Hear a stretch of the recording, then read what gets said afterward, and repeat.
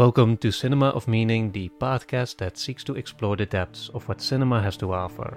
My name is Tom, you may know me as the creator of Like Stories of Old, and I'm joined by my fellow video essayist Thomas Flight to talk about Paul Thomas Anderson's There Will Be Blood. Before we begin, if you enjoy our show and want to help us keep it going, you can support us in two ways. The first is to listen to Cinema of Meaning on Nebula, which lets you enjoy each episode completely ad-free and a week early. The second way is to join our Discord community on Patreon, where you can discuss movies with us and with fellow listeners. Both Nebula and Patreon will also give you instant access to all of our monthly bonus episodes, which by now has grown into a significant catalog. For more information, check out the description where you can find everything else that you need. Thank you for listening to Cinema of Meaning. Now on to the show. Thomas, this is actually the first time that we're discussing a Paul Thomas Anderson movie, right? Correct, yes. I feel like we've been trying to do one for like a year, and they always ended up being like a perpetual second choice. Always just falling... No shade to Paul, by the way. I think like a lot of them, a lot of his movies just feel very monumental, and they're kind of a task to take on. And so we kept looking at like, we should talk about The Master, we should talk about maybe Phantom Thread or There Will Be Blood.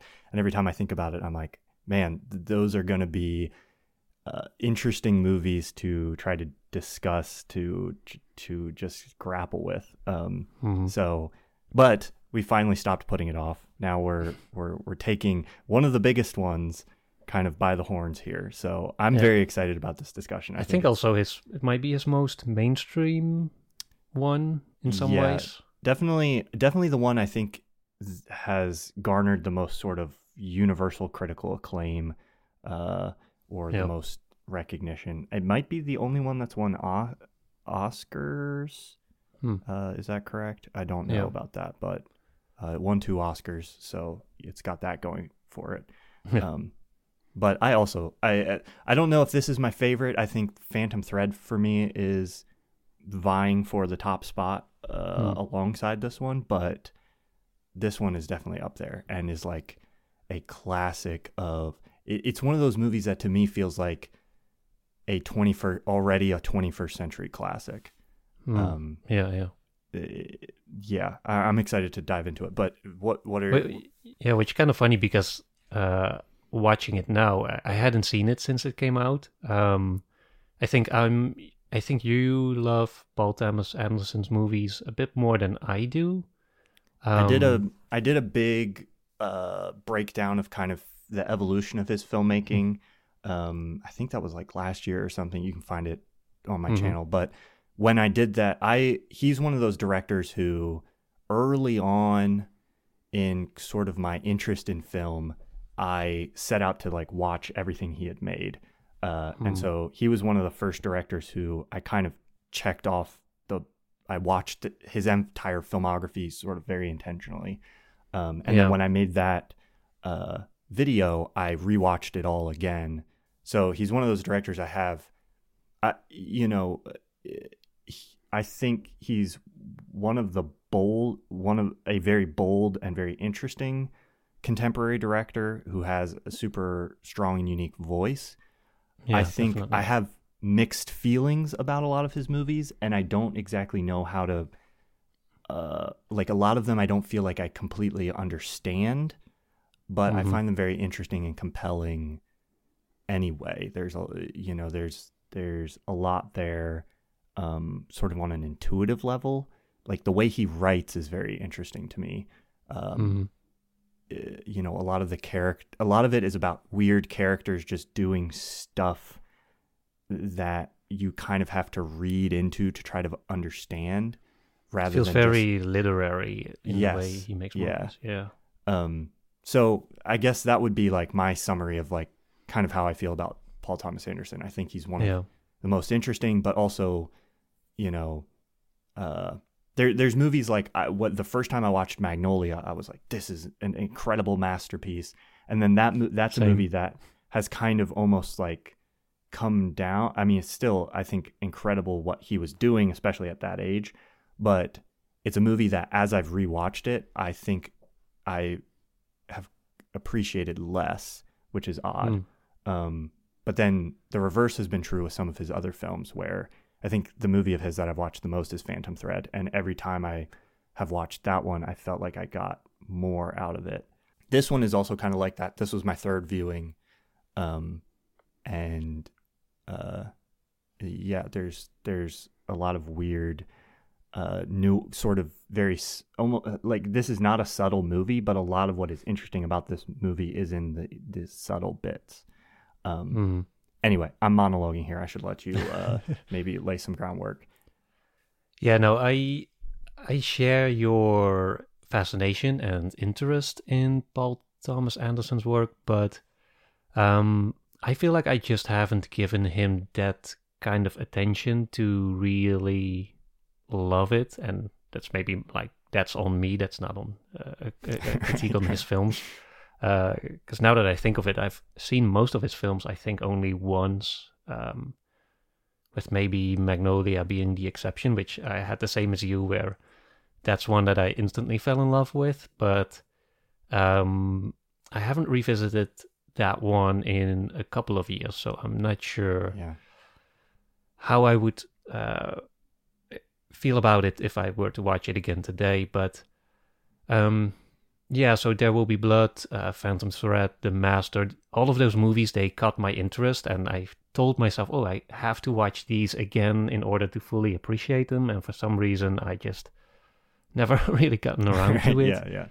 Until today. So for me, like I said, as I said, I rewatched it. I think it was this. I'm pretty sure it was the second time I've seen it since seeing it the first time around the time it came out. I think, or maybe a little bit later. But yeah, the thing that struck me the most, just from the opening.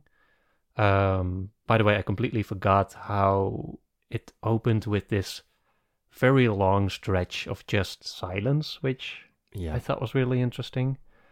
There's like a short film, like a 15-minute prologue that has no dialogue whatsoever.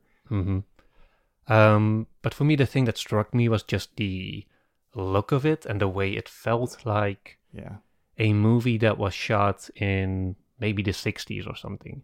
And I mean that in a good way. You know, it feels very timeless in a way, and you know, timeless in the sense that it could have been made in the 60s, it could have been made in the 80s, 90s, or in the 2000s as it was.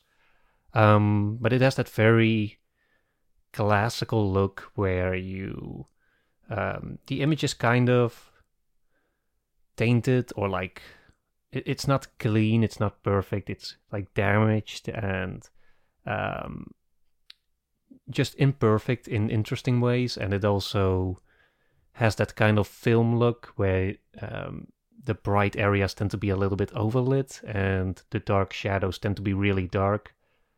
Which really, especially today, stands in such a stark contrast with the more digital look, where even if they make or try to make it look less digital, you can still see that there's a high dynamic range there in the raw data. And I feel like this movie feels so analog compared to that, and also less color graded. I'm pretty sure there's a lot of touch up that was done, but it has that. That's something that I really miss about, or really miss in new movies that I really enjoy in like movies from the 60s era, is that it just feels like they just put a camera somewhere and filmed it and didn't color grade everything into like some surreal-ish vibe in post-production. You know, a lot of movies, especially if you see modern movies that are shot on real locations that you know, you can still feel it's a little bit off. It still feels a little bit, it just feels a little bit over-processed or over-stylized, even in the basic way the images are color graded nowadays. But anyways, that's a bit of a tangent from I will say, presentation. Yeah, just on that point, like, I feel like in the filmmaking discussion, it was a big thing like 7 years ago to this debate over film versus digital. And everybody was talking about it. And in my mind, I feel, thankfully, I think we've moved on from that conversation. It's just like digital is great and better for some circumstances. Some people have the privilege and the money to shoot on film, and it can still make really beautiful results.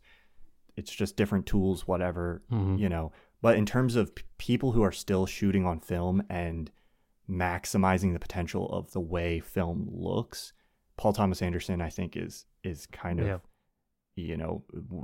absolutely kind of one of the best people still using film in a way that's super that maximizes the strengths of film itself. Yeah, he really relishes in the character that it creates, whereas like Nolan, for example, he's also a very fervent lover of film, but he seems to use it more to just maximize resolution and image quality, whereas I think Paul Thomas Anderson is more about creating a certain atmosphere or using film to create a certain atmosphere. Yeah. That being said, I do think that it's perfectly possible to create that look with digital film. I think it was Rian Johnson who played around with that for Knives Out, for example, where he really pursued a more filmic look, which I think he pretty successfully achieved. So I'm sure like by now in the whole film versus digital debate, I feel like we can kind of move on from it, because whatever film can do, digital can do now mostly, especially when it comes to creating the look of it. I'm sure there's like super experts on this that will fight me on that, but to a general audience who isn't really down into the nitty gritty of the technical side, I think it's you can kind of make digital look any way that you want, including like film. But yeah, that being said, it's fun to see someone still embrace that look of it with all the imperfections and the quirks that it comes with. And that's something that I just really enjoyed going into it, and that especially combined with that silent prologue where we just get to see this story unfold without dialogue or without too much like like too much energy, maybe. Like even there's a certain quietness and stillness to the way the movie opens, especially for if you know what is to come, because it does unfold into this grand epic about greed and capitalism versus God and man versus family and whatnot. And especially the second time you're watching it, or the third or the fourth or whatever, it's so interesting to know what is to come and then still have that opening that's so quiet. And that's just very fascinating. You learn a surprising amount about the character, I think, too, in that opening. Mm-hmm. I was thinking this time about the way he's digging this hole, he's down in this pit. It's kind of this monumental task that he's undertaking alone, which kind of sets this groundwork for maybe some of how the character develops, the way Daniel Plainview feels later in his life. You can ground it in this moment where you can see how maybe he feels like, I did this work, I found this stuff, and then I built everything I have now with my raw bare hands, like down, literally digging it out of the dirt. I think that obviously I don't think that justifies his later attitude, but I think it's depicting sort of the sheer difficulty of what he was undertaking on his own at the beginning, kind of maybe helps us understand some of the mentality that the character has later on.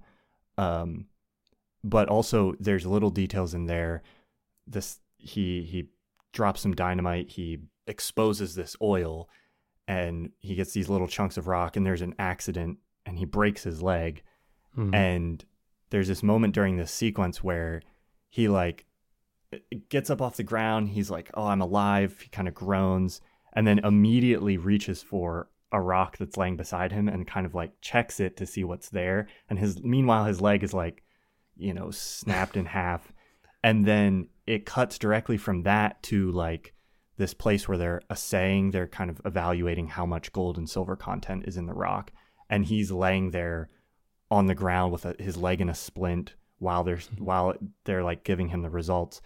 And it immediately sets up this character who his own physical well-being is second to his goal of finding and achieving gold and success and this kind of ambition he has to succeed. So I love the way that all the groundwork for that is all laid out completely without any exposition. We just see this character who has this determination and this absolute ambition at the cost of essentially everything else. So yeah, I think that sequence really lays the groundwork for the rest of the film in a really strong way. Yeah. And it's interesting that it also gives him this sort of heroic claim to whatever he's about to embark on. Like you feel in that moment as an audience member, I know at least for me, like you feel like whatever he's about to achieve, like he's earned it because he did this all on his own. He was down there, got injured, got himself up. Looks like he dragged himself like all the way across the mountains. Yeah. Because that's actually, you have the opening shot with this sort of the shining like musical stinger, and then it cuts to Daniel in the pit. But then later when he climbs out with a broken leg and the camera, I think it sort of pans up and there's the same shot of the mountains. I'm not sure if there was a sort of because the first shot already establishes a sort of foreboding, and then I think that kind of pays off when you realize, oh, that's the mountains he's gonna have to drag himself over to safety or to ensure he's not gonna die in the desert over there. But yeah, I think that's something that, especially also because of the length of the sequence, that's something that does stick in your mind as you see everything else unfold. That beneath all the business talk that comes later and all the empire building, there's still a man there or some in there who is who had both of his legs on the ground, so to say, who was willing and is still willing to put his hands in the dirt and to do the work himself. And I don't think that necessarily makes it a heroic story. I don't think that's what the movie is doing, but at the same time, if you kind of assume this movie as a not so subtle metaphor for the rise of capitalism, right, and the way it completely steamrolled over maybe religion and other older forms of giving life meaning, I do get the sensation that there is a subtle hint of like sympathy maybe on Paul Thomas Anderson's side about the sort of the origins of capitalism, that he does acknowledge or recognize that it did begin with these men like Daniel who wanted more and were willing to do whatever it takes to get it. And even though he later explores how this whole path kind of led him astray and eventually led to his own sort of unhappiness and I'm not sure, I was going to say ruin, but I'm not sure he's actually ruined at the end of the movie, not materially at least. Maybe we could say his spiritual ruin. Yeah. Did you know there's a whole Cinema of Meaning bonus catalog with exclusive episodes on movies like Fight Club, Babylon, Avatar: The Way of Water, Drive, and many, many more. It's just one of the many perks you get on our creator-owned streaming service Nebula. On Nebula, you can follow all your favorite creators and watch their work completely ad and sponsor free.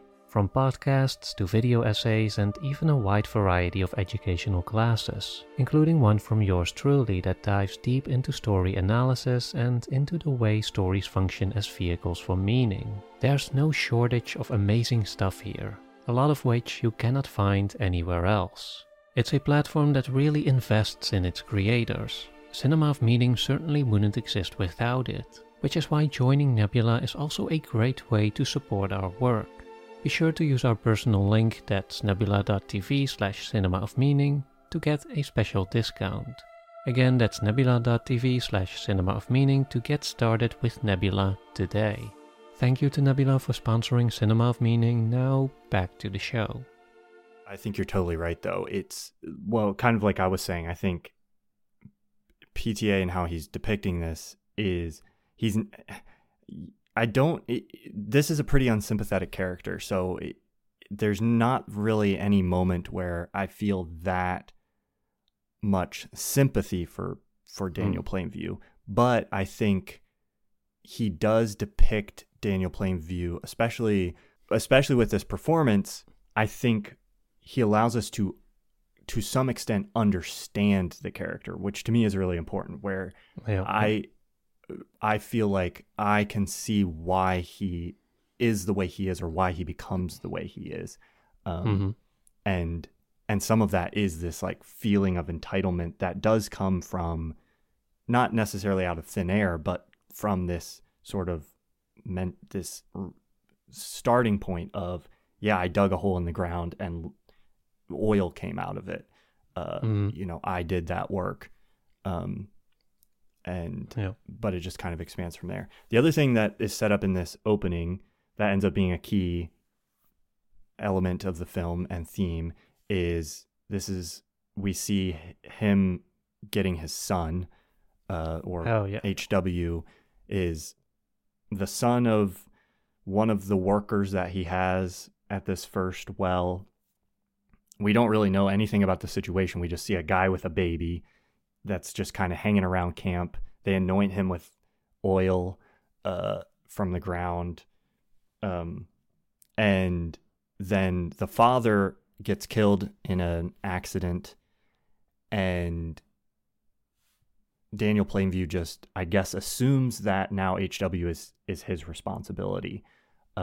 We see him kind of caring for the baby, and then on a train with HW, pouring some alcohol in his bottle and feeding it to him. Yeah.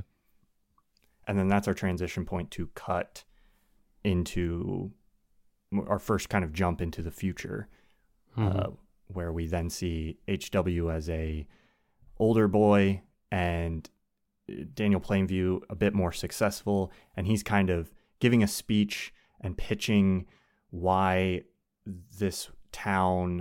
these townspeople should accept him as kind of the oil man to come and drill their land for oil.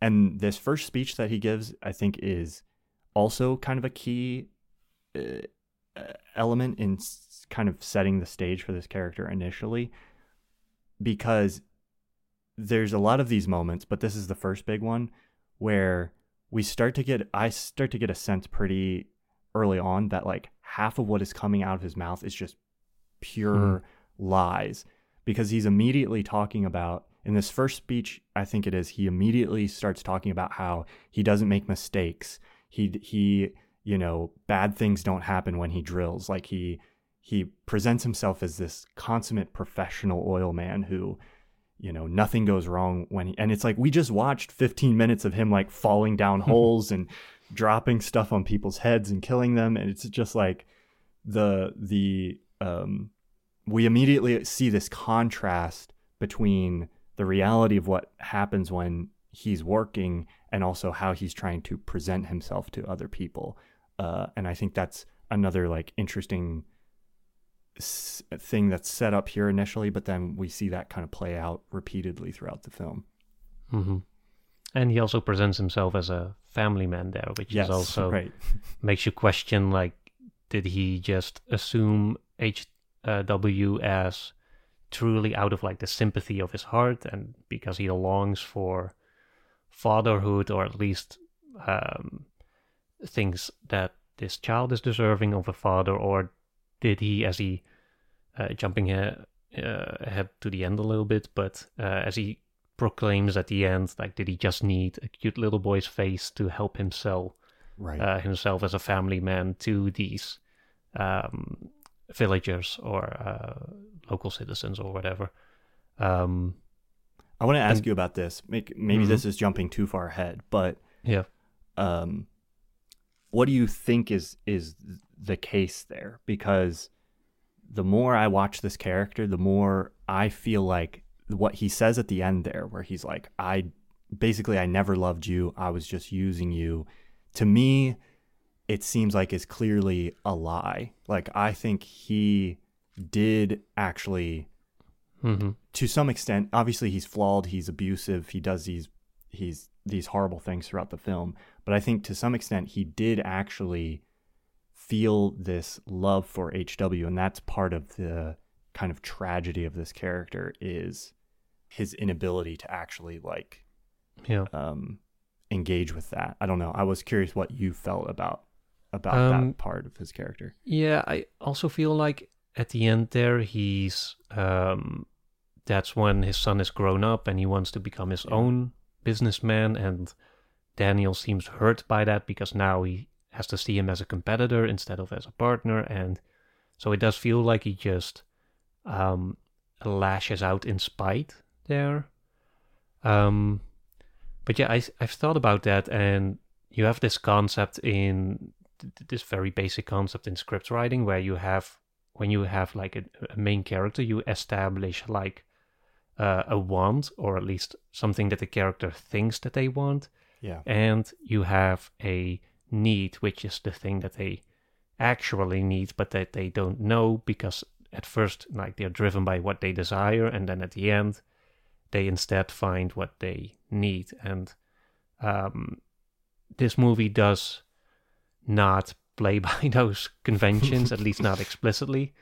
But I do feel like if you can read between the lines a little bit, or sort of look at the subtext, there is, it's a little bit of speculation there, but I feel like there is something to be said about Daniel believing that he needs, his want is believing that he needs all this money, that he essentially needs to build this empire so that he can get away from people. And, he sees the worst in people, and everyone seems to prove him right. But, at every hint of a flaw in another person, he's also the first, to cut them out or to push them out.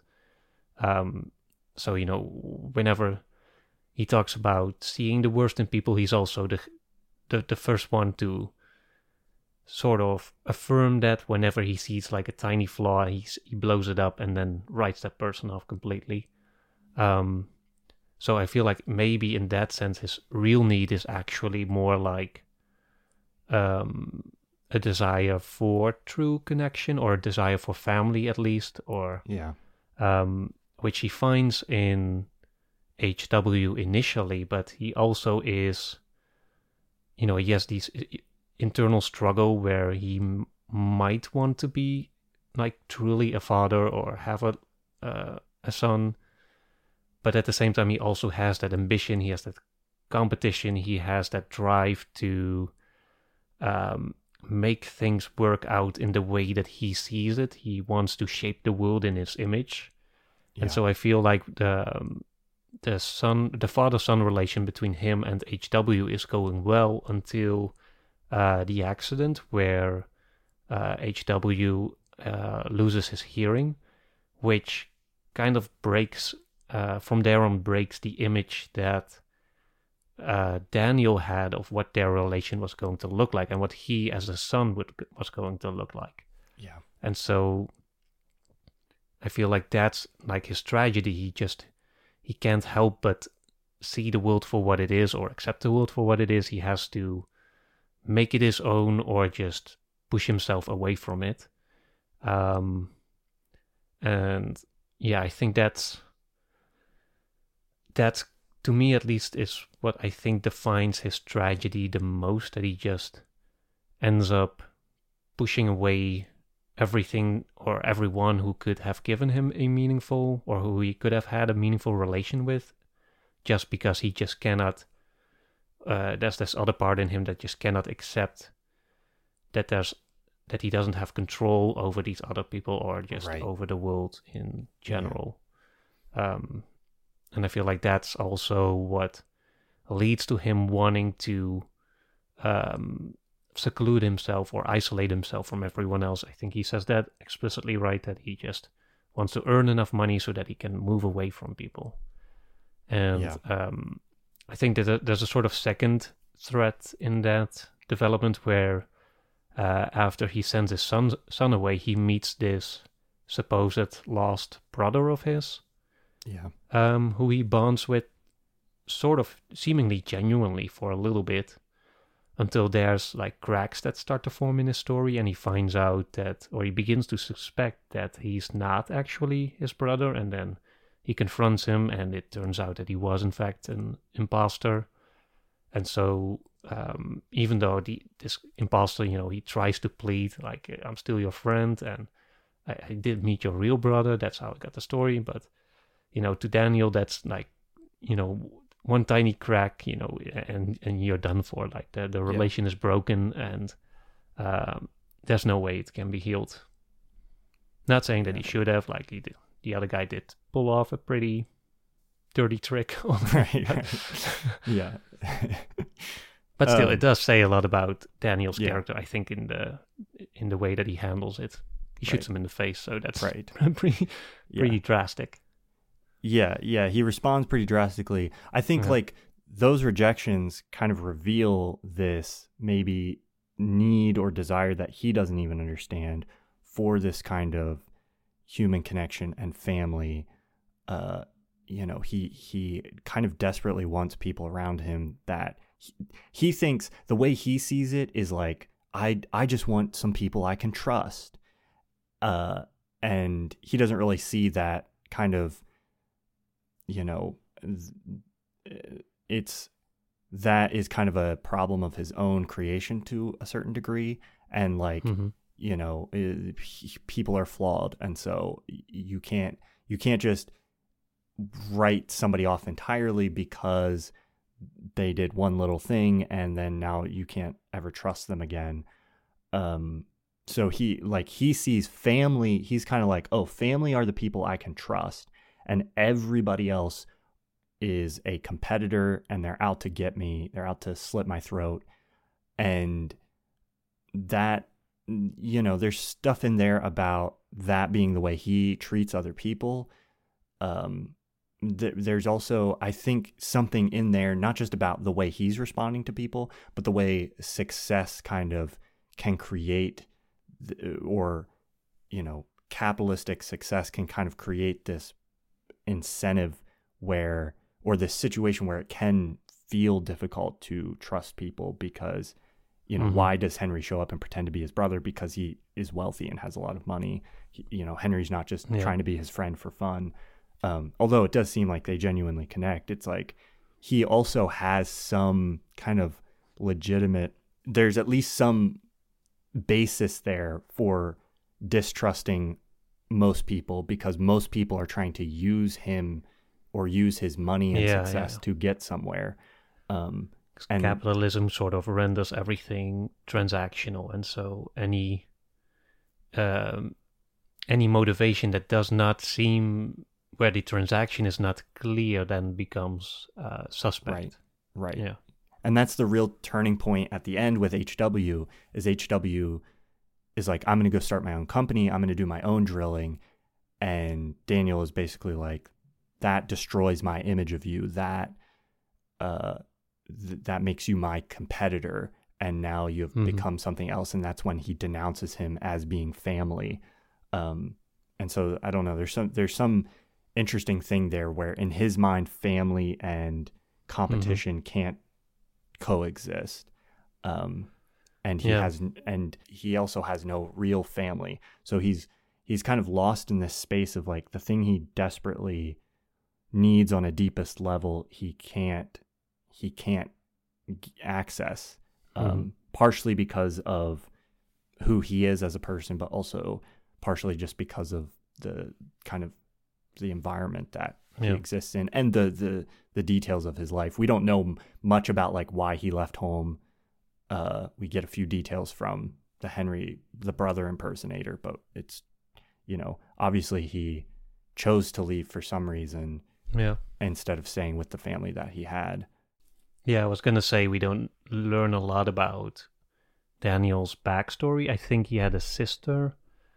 But other than that, yeah, there's this other moment where he does seem sort of protective of the little girl that ultimately ends up marrying HW, where she was, I think, had an abusive father that he does seem to take sort of personally without him standing to gain anything from it capitalistically, so to say. Right.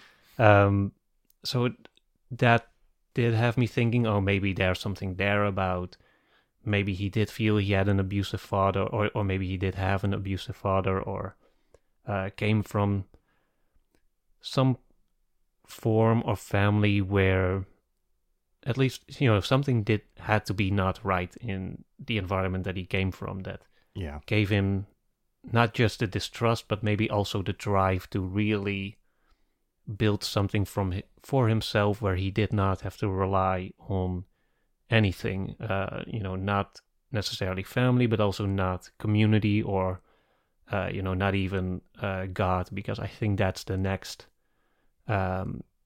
interesting conflict here, is that the conflict that he has with Eli, who played by Paul Dano. Paul Dano, yeah. Who is this local town minister. I'm not sure what the correct title is there. Pastor, preacher, yeah. That also ends up being this very contentious relation over the course of the movie that ultimately ends in Daniel murdering Eli in his bowling alley in this great big mansion at the end. Eli has a twin brother named Paul, which I got confused with for a second. Right. The titular blood seems to be eventually Eli's blood at the end, I guess. What did you think of that whole relation?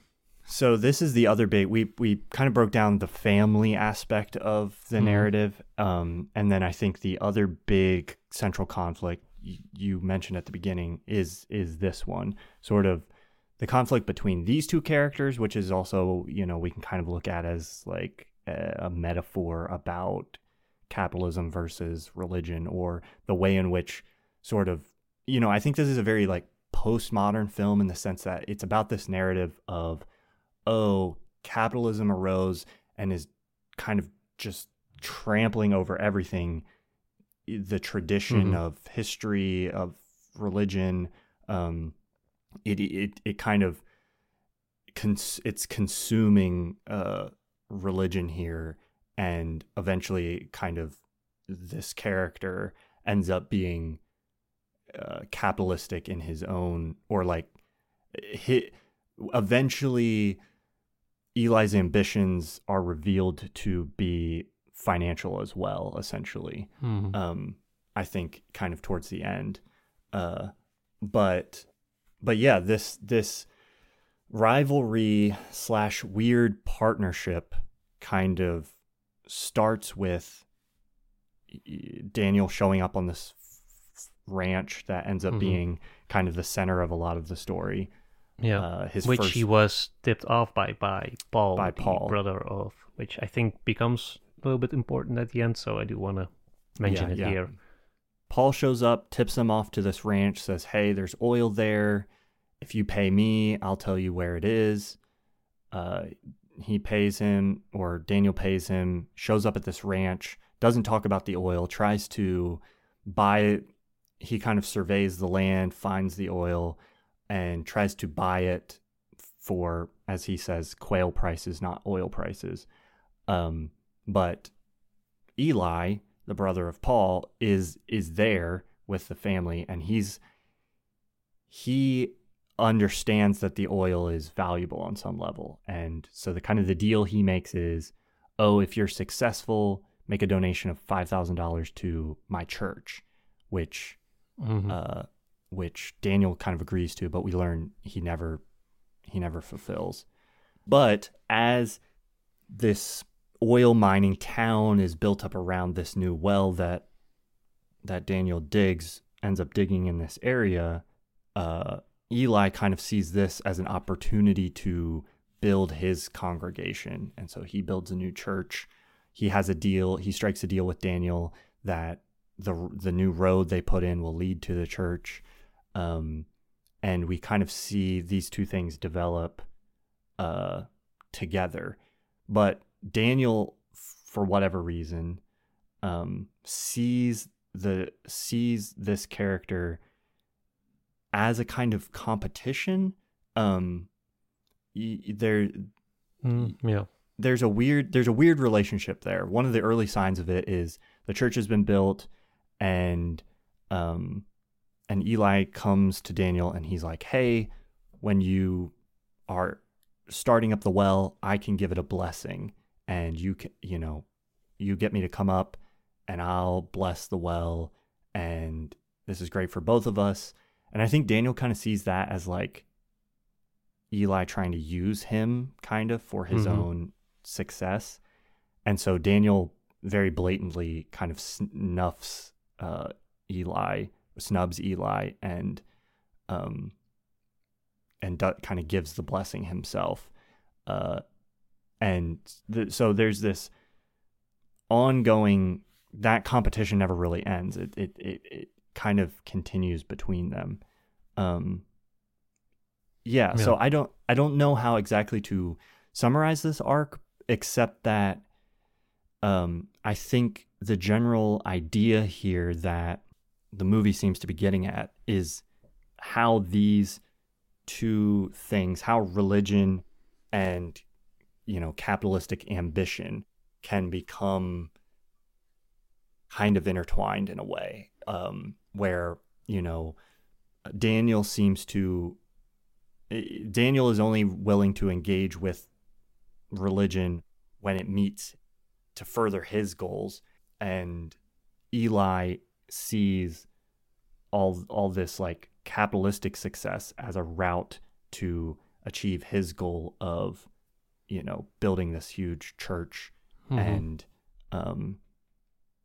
kind of becoming his spiritual ambition, I guess we could say. Yeah, I agree, but at the same time, I'm not sure if I really experienced their relation as a true competition where there's like two equal forces striving for dominance. To me, it feels more like Eli being this tiny character that maybe at the beginning is sort of equal to Daniel, but then so quickly Daniel grows into this giant that just stomps him into the ground, and then once Eli comes begging at the end, he just finishes him off. And I feel like it's almost like from the beginning just a very slow murder that just gets completed by the end of it. Yeah, he even literally says, Daniel says, I'm finished at the end, or I finished. Right. But yeah, I think the thing that Daniel sees when he sees Eli is just, I think he just sees a swindler, someone who's also selling fairy tales and false miracles and promises of beautiful things that won't ever come to fruition. And I'm not sure to what extent that's he recognizes some of himself in that, or that he just despises the maybe, I'm not sure if hypocrisy is the right word of it, but he just, he sees Eli and he feels that he's sort of two-faced, that he promises all these beautiful things, whereas deep down he knows he's not really giving that to these people. And that's maybe him projecting his own attitude onto Eli, who might be truly convinced that he's doing what he's doing. Right. Whereas Daniel might be, he gives all these beautiful speeches, but he knows he's in it for his own gain. He's in it for his own money. I think I think I just want to throw something out there real quick on this point, because Mm-hmm.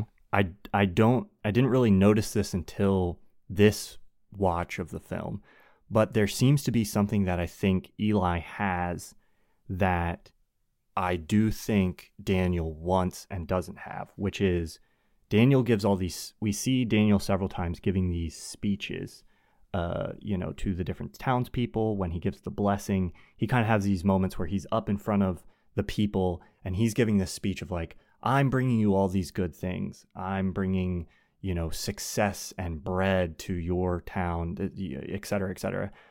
And the way people respond to that is never with warmth, with love. In the first scene, they just start arguing loudly and he walks out.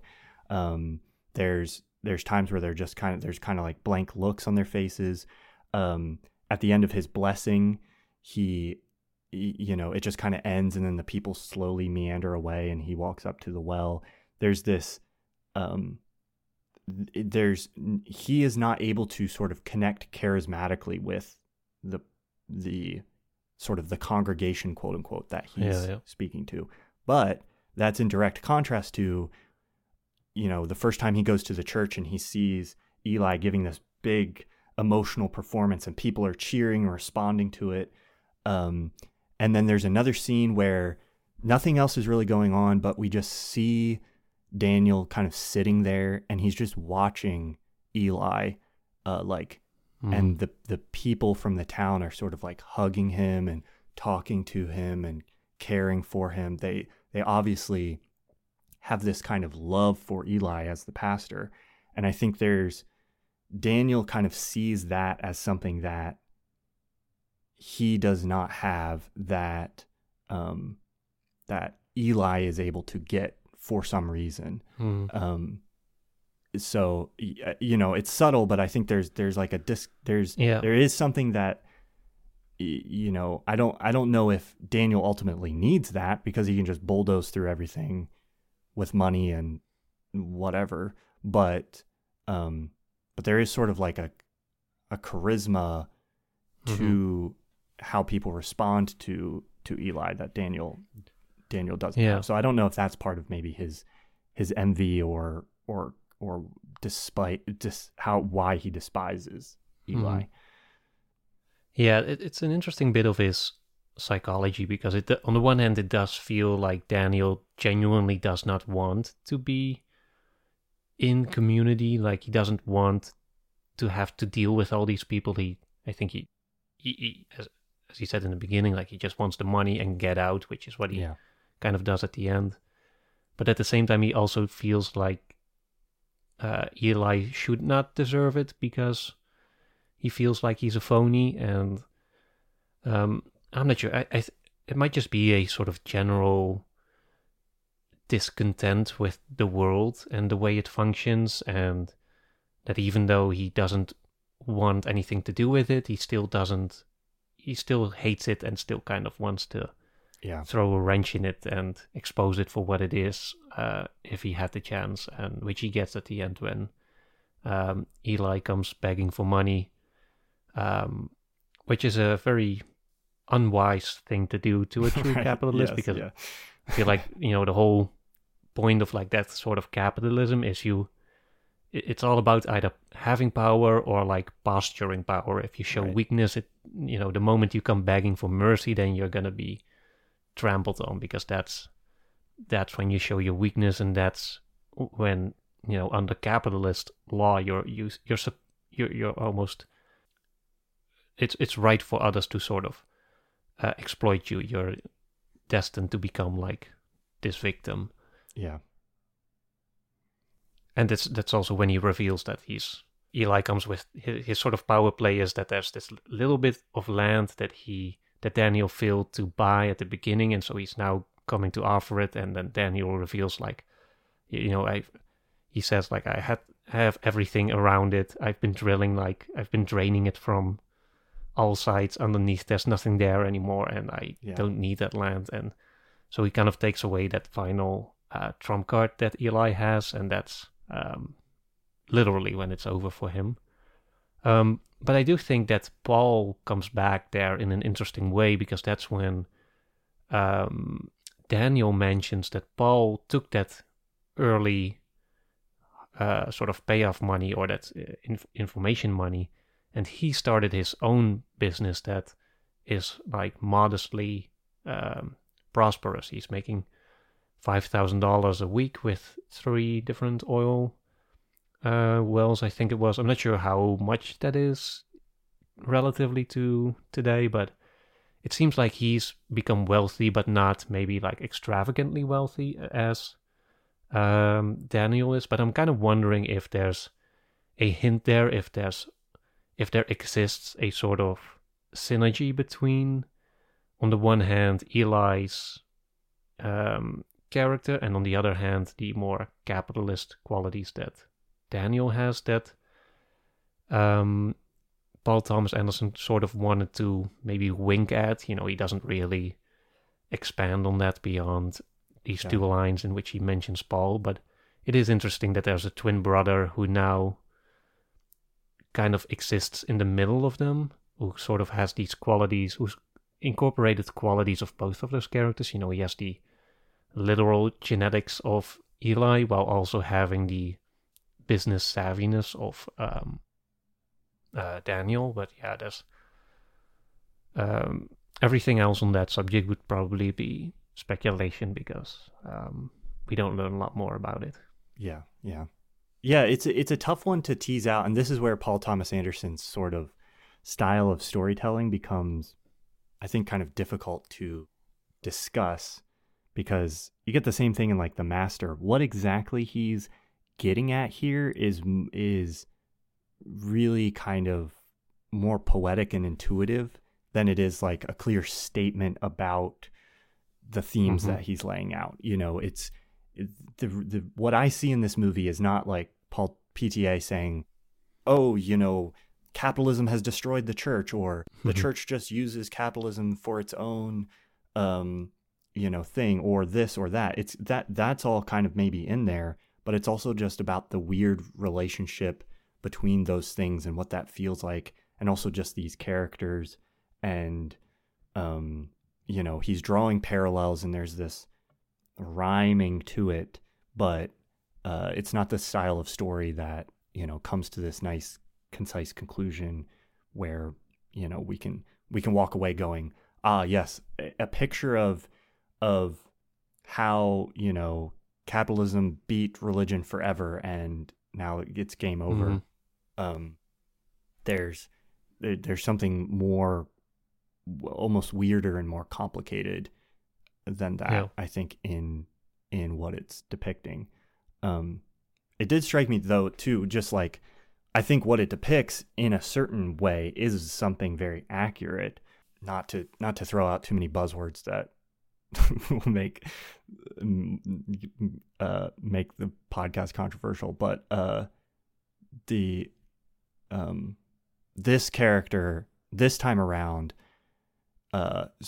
especially in how he relates to religion, struck me as a very like Trumpian character, because he's the way Donald Trump like relates to Christianity is very like, oh yes, of course I blah blah blah, but then like people ask him if he has a favorite Bible verse and he just makes something up, or like he clearly has no actual knowledge of like most of Christianity, but he doesn't reject it either. He like vocally is very embracing of it. I would argue because he sees that as something that furthers his ambitions, and that's exactly what like Daniel does in this movie, which is like, he's just kind of like, oh, I don't reject the church. I'm not like rejecting this outright necessarily. I'm just going to like kind of it's yeah, oh sure, I'm going to use this to the extent to which it is it helps me achieve my ambitions, or how he thinks it is going to, and that's played out most blatantly in that big scene where he goes to the church and goes through this whole like repentant ritual, just so that he can build his pipeline to the, to the ocean or whatever. So I think there's like that, the way Daniel's relationship to religion is depicted is like emblematic of something that I think like is a way that we see it reflected in reality, at least with certain people or certain characters at certain times. Yeah, I do feel like even though it's the subtext of capitalism and the all-consuming growth of it is so on the nose almost, that's not to say that it's not, or that's not to say it's simplistic. It's not without these deeper layers and deeper implications that still make, to me it still makes it worth to talk about it and not skip over it as, oh yeah, obviously it's about capitalism, because I do think it's still quite nuanced in the way it depicts just how capitalism has grown and what the real implications are, and the way it affected, like as you said, the church, but also the family, in the way that it's, at least when it comes to the church, it's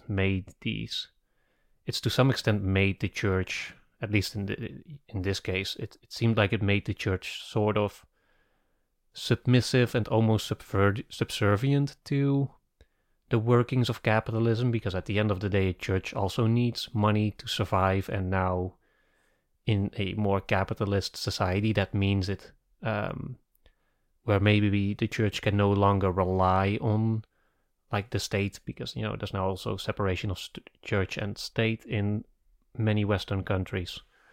So that now also means that the church has to commercialize itself to some extent, and even if you look at like a level beyond just the church as an institution, there's the individual preachers that now also have to wrestle with the devil of capitalism, as Eli has also failed to do at the end, or he claims he's been consumed by the devil and been sinful, and I think that's also something that's clearly happening, at least in America. You have these really ridiculously wealthy preachers who I'm not even sure like what exact movement or like part of Christianity that is. I think it's like a specific subset of Christianity that it's not all like, it's not centralized under one necessarily one sort of institution, but there's various like denominational and non-denominational evangelical churches where one particular pastor or one particular group has become incredibly successful, usually via some kind of like tele-evangelism. You have like Joel Osteen type characters, but then also Kenneth Copeland is another one where he's flying around everywhere on private jets and talking about how the reason he has to fly on a private jet and not on a regular jet is because a regular airplane is a tube full of demons. It's his words exactly.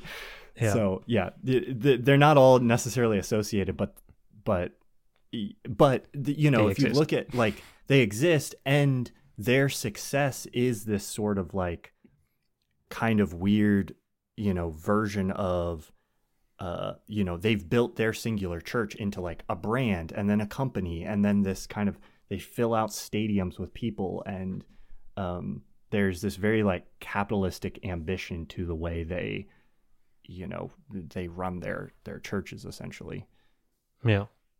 And I feel like that's at least in part made possible by capitalism, as Daniel does in the movie, right? Sort of first co-opting the language of religion to sell the people on his brand of success or wealth or transcendence or whatever he was preaching to them. And so that's, I think, the interesting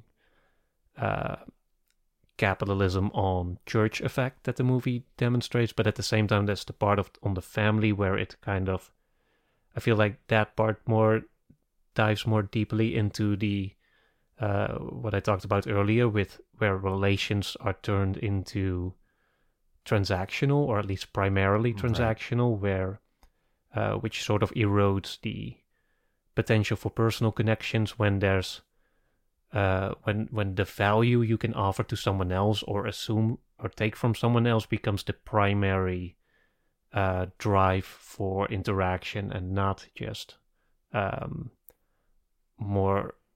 no reasons unrelated to that. Not because you like someone else or want to spend time with them, or because we long for companionship or whatever. And I feel like that's for me at least what's most interesting about the whole family sub-story here, is that that's what to me most clearly shows the way capitalism has eroded to some extent the way we deal with each other and the way we interact with each other. Yeah. There's also, maybe you can sort of include the way workers are treated into this, where they also just become accidents instead of human lives that are at stake and are lost sometimes. There's that one accident where early on someone is killed, I think quite shortly after they set up that first well in the town. Yeah. Someone gets hit in the head and they sort of drag him out, and it doesn't feel like, it just feels like they're taking out some broken equipment instead of really being worried about the actual person that was involved there. And Daniel kind of dumps the responsibility for taking care of that guy off on Eli. Like, he's like, oh, can you make sure his stuff gets to his family? Maybe you can, like, give him last rites or something like that. There's this kind of like abdication of responsibility for that death, and just kind of passing that off onto Eli. Yeah. So yeah, that to me I think is the most in summary, in conclusion, the capitalism metaphor and how it